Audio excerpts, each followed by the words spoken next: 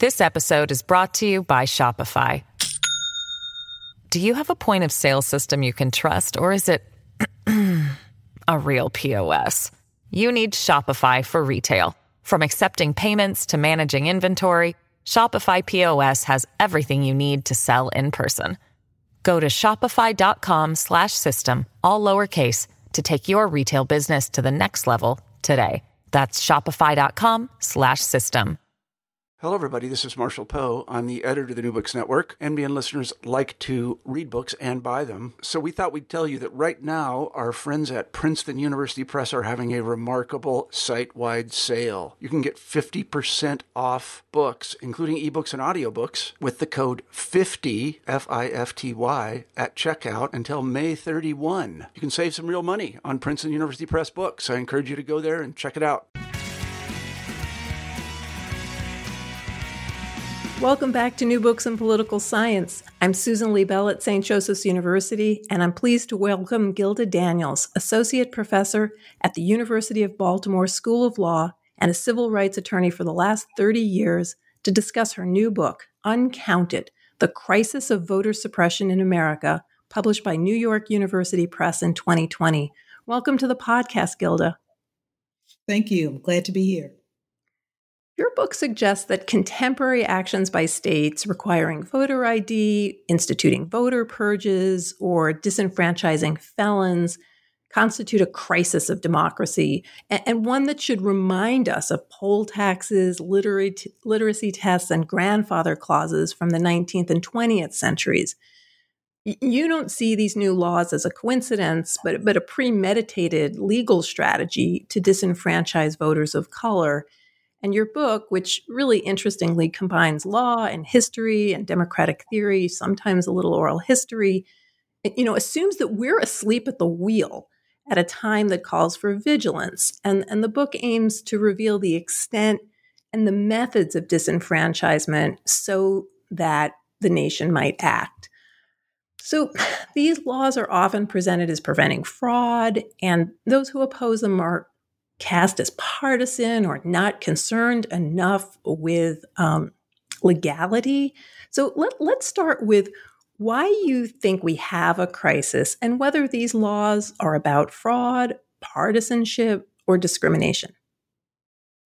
Well, thank you, Susan. I'm really excited about speaking to you today and certainly talking about the book. And I appreciate, being asked to talk today. One of the things that I think we have to keep in mind in regards to our country is that we tend to have a system of disenfranchisement more than we have a system of democracy.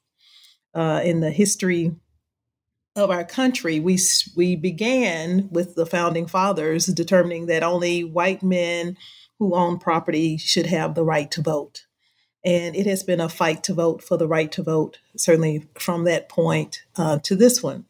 We've had a 100-year span, right, from all men are created equal and the 3/5 compromise that essentially said that persons who were enslaved would count as less of a person than whites.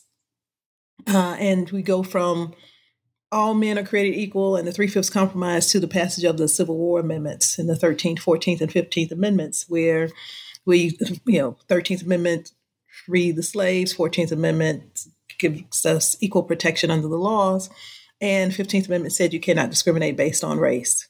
And the systems that were then in place and having the 15th Amendment and being allowed to register and vote, newly enfranchised Black men took that new right and registered and ran for office and changed their communities in meaningful ways. And in a few short years, that was met with voter suppression and violence, right? We had poll taxes, literacy tests, grandfather clauses, felon disenfranchisement, violence, and terrorism in Black communities, and certainly in communities that were voting against certainly white supremacy in the South. And so we have that system that's certainly began in the turn of the 20th century, that had a system that was committed to disenfranchising Black voters. And that continued certainly throughout the 20th century, from the passage of the Civil War amendments to the passage of the Voting Rights Act of 1965, where many of the disenfranchising mechanisms were addressed in the Voting Rights Act of 1965. So while the names of these disenfranchising devices may have changed, while we may not call it a grandfather clause today or a literacy test, but maybe it's proof of citizenship or voter ID. The names have changed, but the impact or result of these disenfranchising methods remain the same, and that is to eliminate the numbers of voters of color. So I don't think the names matter as much as we look at what these disenfranchising methods are intended to do and how they go about doing it. And that this is, again, not something that is new. It's something that is certainly a part of our history in this country. So some people would push back and say, no, it's about partisanship. It's about Democrats versus Republicans. But this book does not buy that in any way. Can you just say a little bit more about how this is targeted, and it is targeted at voters of color? Well, those in power have often used political party as a proxy for race. We saw that during Reconstruction, during the period of Reconstruction, where if you voted as a Republican or registered as a Republican, that could cost you your life. It could cost you your livelihood, right? And because of the economic terrorism and the actual terrorism that was certainly on display during that time in our history.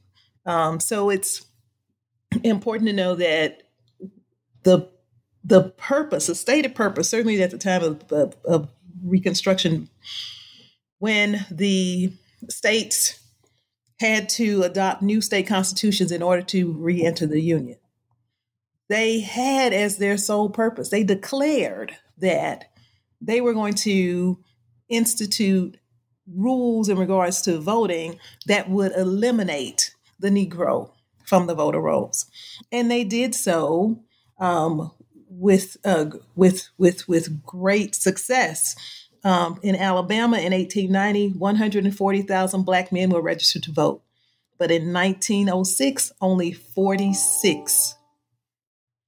In Alabama in 1890, 140,000 Black men were registered to vote. But in 1906, only 46 Black persons were registered to vote in the state. That number, that decline from 140,000 to 46 was due to the poll taxes, literacy tests, and grandfather clauses that were implemented in that short time period, in that less than 20-year time period. And while the effect was that it impacted mostly Republican registrants, it was because Blacks were registering as Republicans at that time, and therefore they used that as an opportunity to remove Blacks from the voter rolls. And we see now that Blacks are predominantly Democratic registrants and Democratic voters, that to say, oh, it's not race, it's party. Well, they're only using party as a proxy for race. And the impact is that these measures, proof of citizenship laws, impact people of color and tends to eliminate them from the voter rolls. And to the extent that we are predominantly registered in the Democratic Party, it is a racial impact that is clear and that is consistent with certainly the history of our country. So you mentioned the Civil War amendments, and I think that the book makes so clear how at the end of the Civil War, we see this very stark language put directly into the Constitution, and within the decade, we see how these rules, grandfather clauses, poll taxes, literacy, is able to reduce these numbers, as you just so dramatically recounted for us. Let's talk a little bit about the moment when the legislature tries to change that with the Voting Rights Act, and so that we can move us. One of the things I like the most about this book, sorry, I interrupted my own self, is the way it moves between the history, the law, and the present politics in order to connect them all. And your section on the Voting Rights Act and the Supreme Court case dealing with Shelby County and taking us between Selma, Shelby, and the Voting Rights Act is just brilliant, especially the ways you use some firsthand accounts to tell the story. But let's talk about the Voting Rights Act and what it was aiming to do and what has happened to the Voting Rights Act now in our time. Well, the Voting Rights Act is considered a monumental piece of legislation, and it certainly had a great impact, as we've said before, certainly during the 20th century.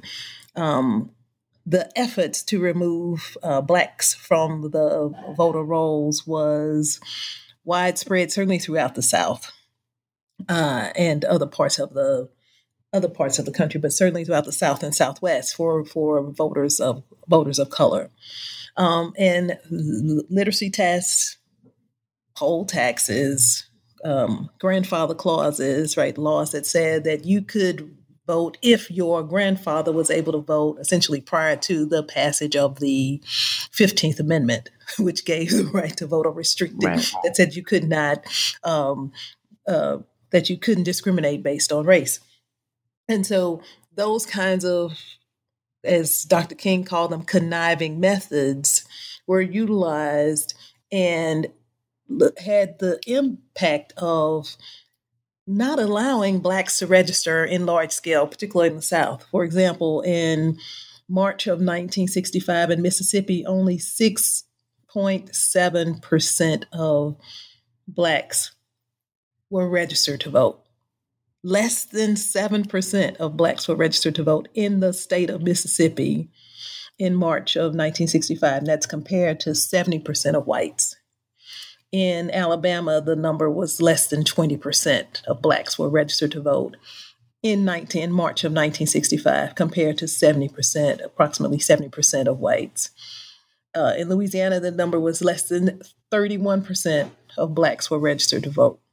Mm-hmm. And all this was happening in March of 1965, and you have these low rates of registration amongst Blacks because they are banned from voter registration.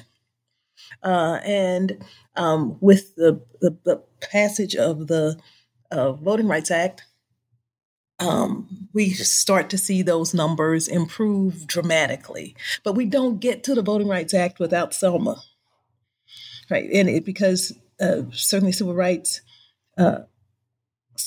leaders were advocating for certainly civil rights leaders were advocating for action on the ways in which Blacks were being prohibited from registering to vote. I give you in the book an example, real life examples of people, Miss Myrtle Pless Jones, who was a college graduate and had her master's degree from Michigan State University and got married and was living in Montgomery, Alabama, went to register to vote. And she was asked, before she could register, she had to take a test. And the test was how many bubbles are in a bar of soap.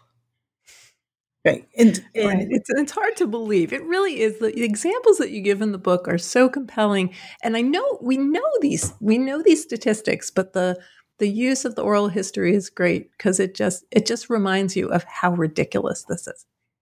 And how widespread, right? Because I think Oprah says everyone has a story, and I say that everybody has a voting story. right? The fact that the people who are in the book are people I know, right? Certainly in that chapter of the book, I give you stories from my father-in-law and from my colleague's mother, right? And so there are people who are in relationship with one another, and to be African American living in the South, certainly at that time, you were impacted by these laws, and they are, you can see them mirrored in certainly these voter registration numbers. I use as a sort of timeline my grandmother in the book, and she was born in 1919, which is the year, right, that the right to vote was given to women, right? 1920, the year that we passed the constitutional amendments for the right to vote for women. However, she did not vote until after the passage of the Voting Rights Act for the first time, because she was African American woman who lived in the South. Although women got the right to vote in certainly the year she was born, she had to wait 40 years before she could cast a ballot. So having laws, even having the 15th Amendment, having the 19th Amendment, did not mean that Blacks and other people of color, certainly Latinx people in the Southwest, Puerto Ricans in New York had to pass a literacy test in the 1960s before they could cast a ballot. Right. So the Voting Rights Act outlawed those types of mechanisms to provide access to voter registration, and ultimately to remove barriers to the ballot box. So the Voting Rights Act actually had certainly two primary parts, and that was Section 2 and Section 5. Section 2 is a nationwide prohibition against discrimination in voting, and Section 5 required jurisdictions, which they called cover jurisdictions, to get approval of any voting changes prior to their implementation. So the term was pre-clearance. So the cover jurisdictions, which was primarily the South, certainly in 1965 after passage of the Voting Rights Act, was primarily the South and remained primarily the South throughout the life of Section 5, that had to submit any voting change, anything from moving a polling place to across the street to congressional redistricting, had to be approved by the federal government to ensure that it did not place voters of color in a worse position, or did not retrogress, was the standard. And having that measure of oversight certainly was necessary to ensure that these kinds of devices or conniving methods would not continue, certainly at the level that they had during the first half of the 20th century. This episode is brought to you by Shopify. Do you have a point of sale system you can trust, or is it a real POS? You need Shopify for retail. From accepting payments to managing inventory, Shopify POS has everything you need to sell in person. Go to shopify.com/system, all lowercase, to take your retail business to the next level today. That's shopify.com/system. And do you want to say a little bit about how Shelby County, the more recent Supreme Court case, gutted that requirement and reversed this need for these counties that had a long history of discrimination to clear or to pre-clear any changes? Absolutely. So we had great gains after the passage of the Voting Rights Act, just as after the passage of the 15th Amendment. Right? You had these large numbers of Blacks registering to vote and participating in the electoral process.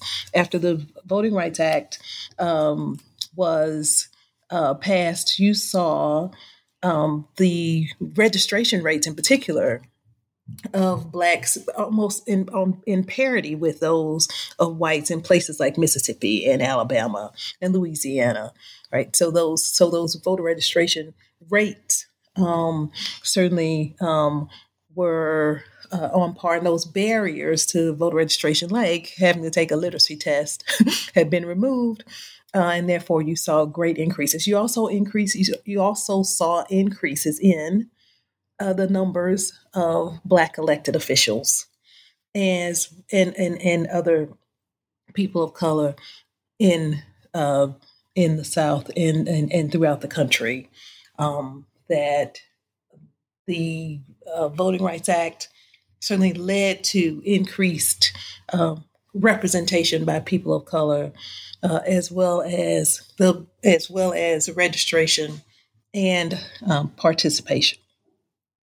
We saw certainly since the Voting Rights Act that we essentially have these cycles of voter suppression. I say, and these cycles generally last.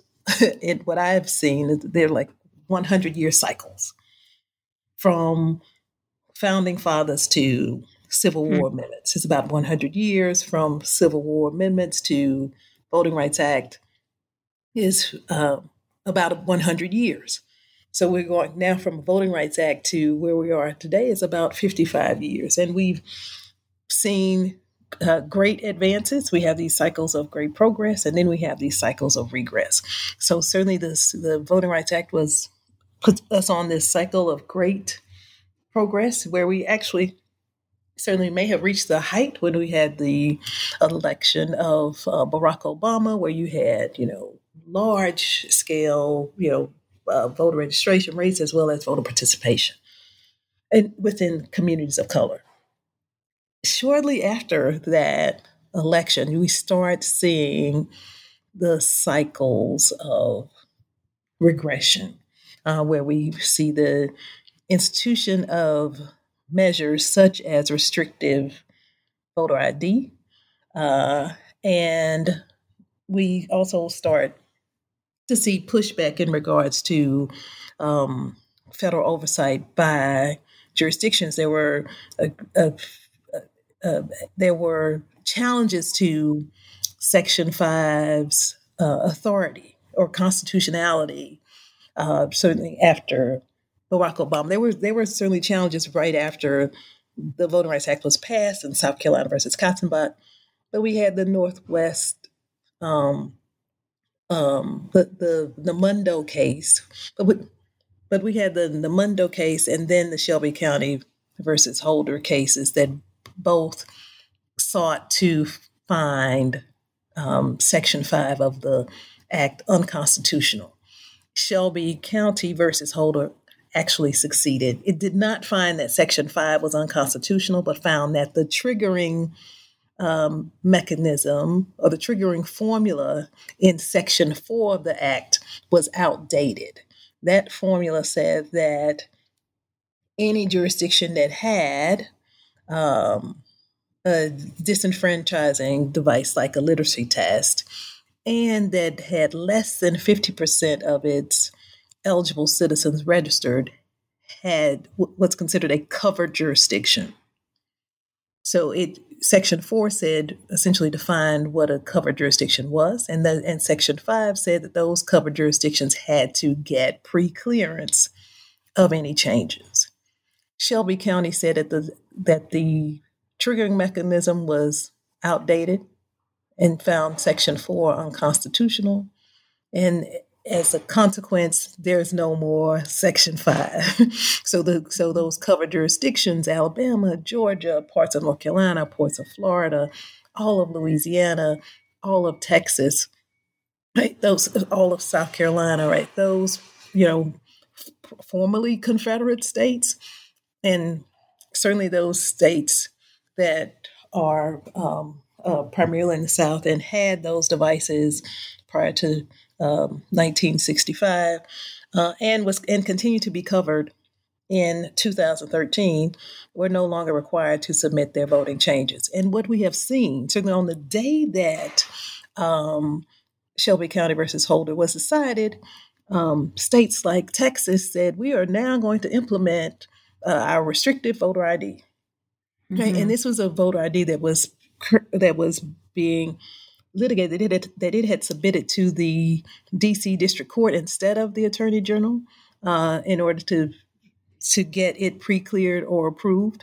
But the Texas voter ID law went through years after Section 5 was no longer viable. We then used Section 2 to challenge changes that were certainly discriminatory. And there were at least 3 federal courts that found the Texas voter ID law intentionally discriminatory. And that the court found there were more than 600,000 Black and brown people who did not have the type of voter ID that Texas said was necessary in order to cast a ballot. Texas said you could use a driver's license, military ID, or I think it was a hunting license or gun license, but not a student ID, and not other forms of voting, not other forms of identification in order to cast a ballot. But more than 600,000 Black and brown people did not have those forms of ID, and therefore would not be allowed to cast a ballot. So at this point, it's not registration it's not registration that's being attacked. It's the actual casting of the ballot. So in the 1960s, it was, we're not even going to let you register. So post Voting Rights Act, okay, we'll let you register, but we're going to make it much harder for you to actually cast a ballot. Now, and we saw that happening not only in Texas, we saw that happening in Georgia. We see that happening in North Carolina, right? North Carolina had this large omnibus litigation where they essentially said, now, how do people of color, young people, and even elderly people access the right to vote? Those are the things that we're going to say you can no longer do. Things like having expanding early voting. And they had early voting on Sundays. And they said, well, African-American churches use that as what was called the Souls to the Polls Day. Get on church buses and let's go vote. So they eliminated Sunday early voting. North Carolina eliminated same-day registration, where if you had not registered, you could go to the polls on Election Day, register, and cast a ballot the same day. Because that was being used, because that's being utilized, they said, we're going to have to eliminate that. Courts found that was intentionally discriminatory and said that it used surgical precision, essentially, in determining what mechanisms are being used by people of color and citing those or removing those, right? Which is certainly clearly voter suppression. So you certainly saw after Shelby that jurisdictions, since they did not have any oversight, felt that they could do whatever discriminatory and suppressive measure they could envision, and without Section 5, which would pause those kinds of changes, where those changes could not go into effect until they had been approved by the federal government. Now we have to litigate those, and it's after the legislation and after it's been implemented. So, the average life of a Section 2 case is about 3 years, and the cost is more than $1 million. So, for example, in Texas, you had 3 years of this restrictive voter ID that was barring more than 500,000 people, more than 500,000 Black and brown people from casting a ballot. It was in effect for 3 years, whereas with Section 5, it never would have gone into effect. Which you can see the importance of even increasingly given the margins in 2016 in various states. So margins were far smaller than 600,000 votes in some of the battleground states. So you can really see how this would have a very, very practical effect on who is in office. can I also say, Susan, that that's one of the reasons why I think my book is important, because I think people were looking at voter ID separately from felon disenfranchisement or from some other disenfranchising mechanism. And what I propose in the book is that, hey, we need to look at all of these things. That it's 600,000 people in Texas, but it's 1.3 million people in Florida.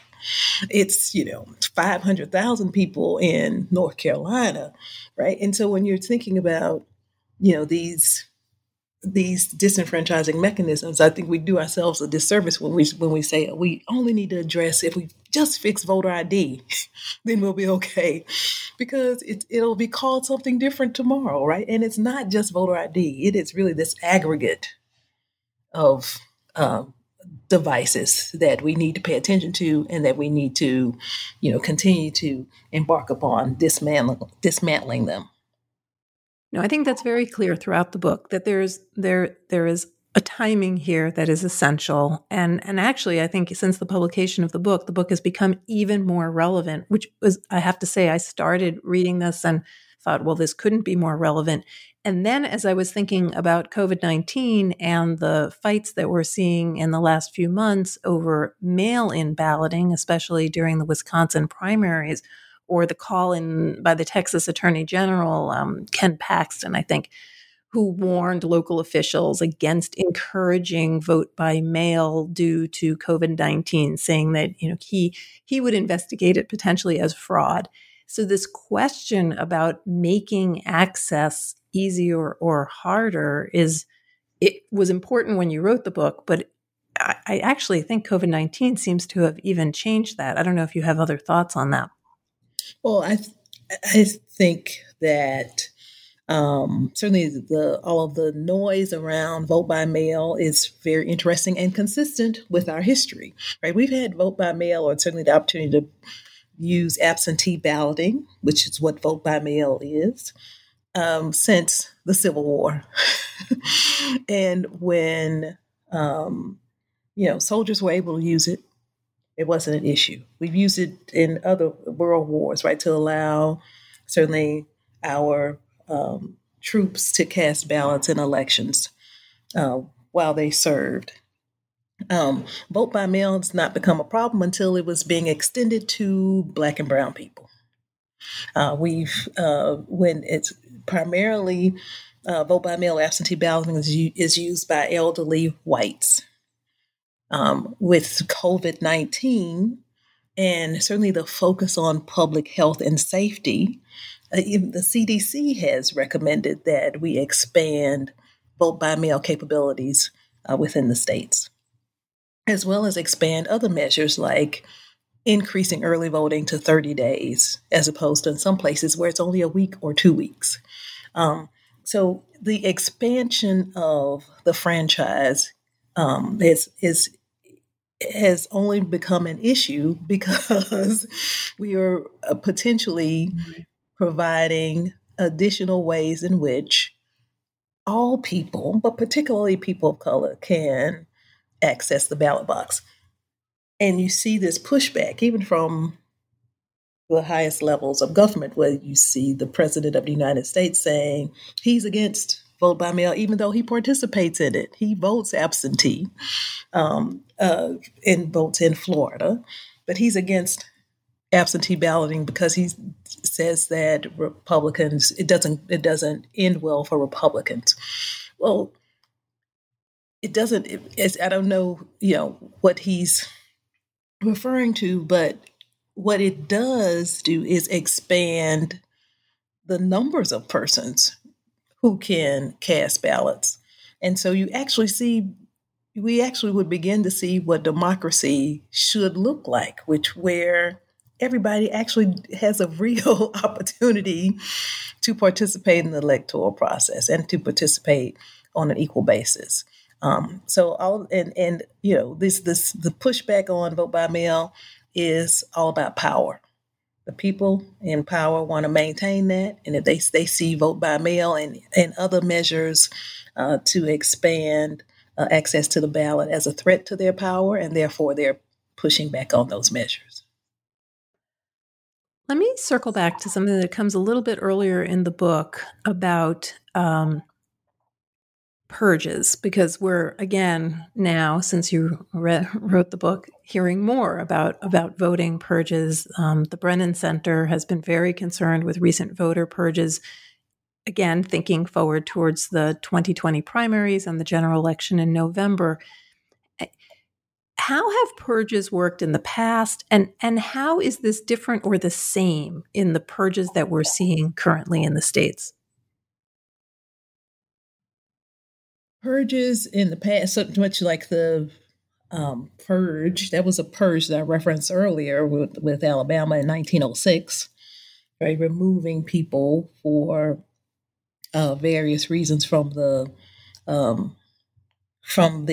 voter rolls. We see purges today. For example, in Georgia, we saw then Secretary of State and now Governor Brian Kemp implemented an exact match law, where in that instance, voter registration applications were flagged if the voter's identifying information failed to match state records, down to such kind of picayune matters as missing hyphens in transposed letters. And over 53,000 people were said to have been impacted, and most of them were people of color. Mm. And one way that it's changed, as you know, I'm a former deputy chief in the Civil Rights Division voting section at the Department of Justice. And in the past, I should say, certainly the Civil Rights Division voting section was meant to enforce laws and to enforce the Voting Rights Act and other laws. And one of the things that the Department of Justice is doing now is sending letters to states and other jurisdictions saying that they need to look at their list maintenance procedures. And list maintenance is essentially, jurisdictions election officials have to clean the voter rolls. Like remove dead people, remove people who might have been found mentally incompetent or have committed a disenfranchising felony in those states that still remove people for that purpose. And so you have the Department of Justice, kind of threatening in the Husted versus A. Philip Randolph Institute Supreme Court case. We saw that persons were being removed for not returning a postcard. And if you didn't return the postcard, then you were removed or put on an inactive list. If you didn't vote in 2 federal elections, then you were removed, right? So that's a way of purging people for not voting, right, for their inactivity. And then you have to have this re-registration process. And those kinds of processes tend to certainly disproportionately impact people of color. So we're seeing these removals and these purges that are happening in different ways, certainly across the country. So we often tell very simple stories about how the electorate expanded in the United States, and you debunk that in the book. It was not some sort of a myth of enfranchising. But you also encourage us to be very nuanced about which people of color we're talking about and to be attentive to the changing demographics in the United States and how they affect partisanship. And I'm wondering if you could say a little bit more about that. Well, what I hoped to convey in the book is that these disenfranchising methods primarily impact communities of color, right? And certainly historically, we've looked at the experience of African Americans, and particularly in the South. But I wanted to expand our thinking. We need to consider how these changes and how these measures are impacting people of color as a whole, right? And so that's also when we're thinking about, well, are we just talking about party or are we talking about race? I think in some of these instances, if we just limit it to African Americans, and if you think about states like Florida, where there's an impact on Native Americans, there's an impact on Asian Americans, there's an impact on Latinx Americans, and African Americans. So I think we certainly look at how the changing demographics is prompting some of these changes. That the increase in people of color is certainly prompting things like proof of citizenship laws and how they might impact who gets to vote and, again, who has the power. So I think that's certainly something that we need to pay more attention to, and that we, again, don't need to address in a piecemeal fashion. But when we're talking about voter suppression, know that we need to talk beyond the black-white binary, because it is, while that is very important and certainly a point that we have to make not only historically but contemporaneously, that Black and brown people are being impacted by these laws throughout the country. So since this voter suppression is actually coming from our elected leaders, these are measures being passed by state legislatures. And as you've pointed out, there have been changes in the Justice Department that would mean that enforcement may have changed. And also the Supreme Court has altered the way we interpret the Voting Rights Act again, which makes it harder. So what might voters do about voter suppression?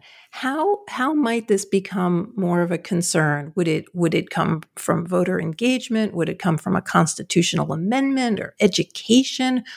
How is it that you see us going forward? All of that.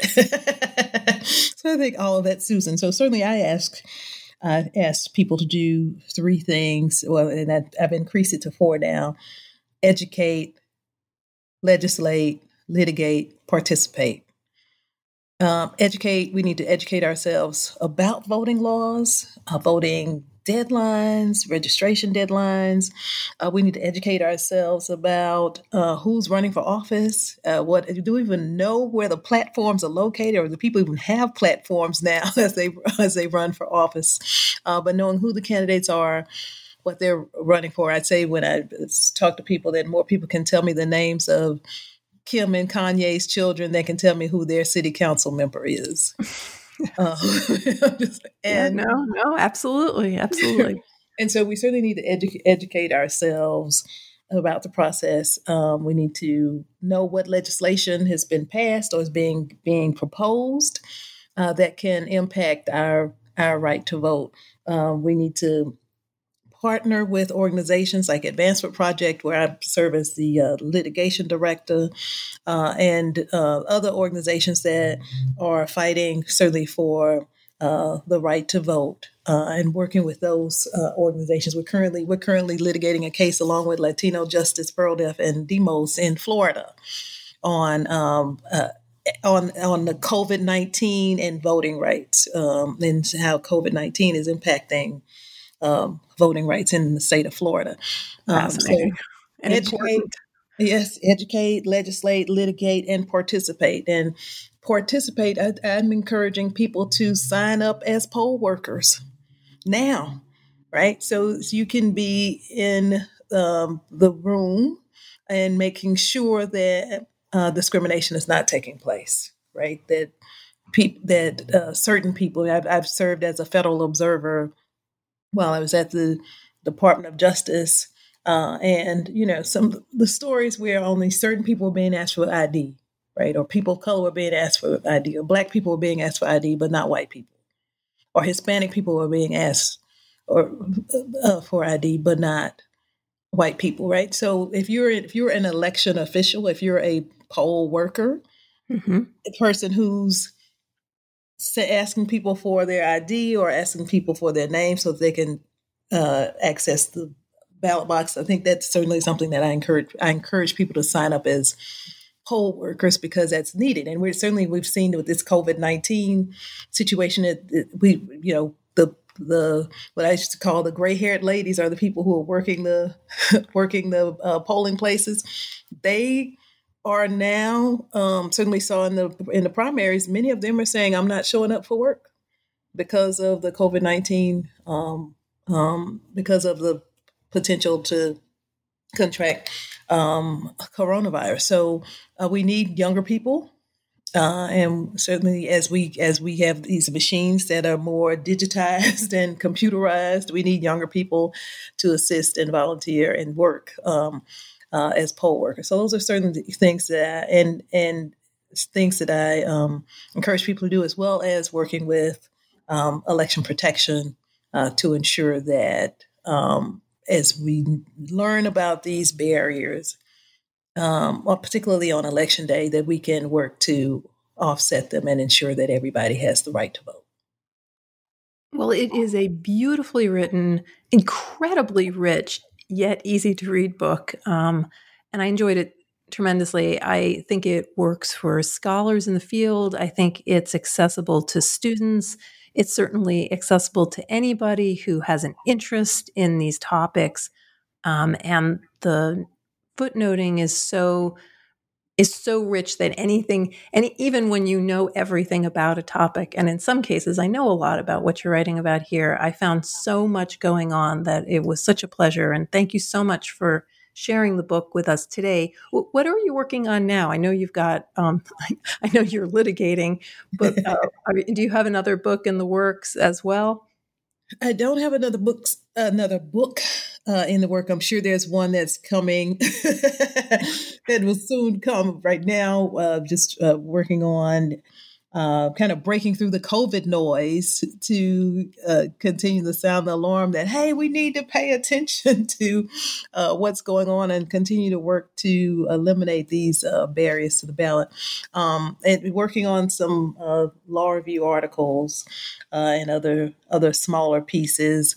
But I will certainly let you know when I have my next book project ready and certainly published. Well, we'll definitely be looking for it.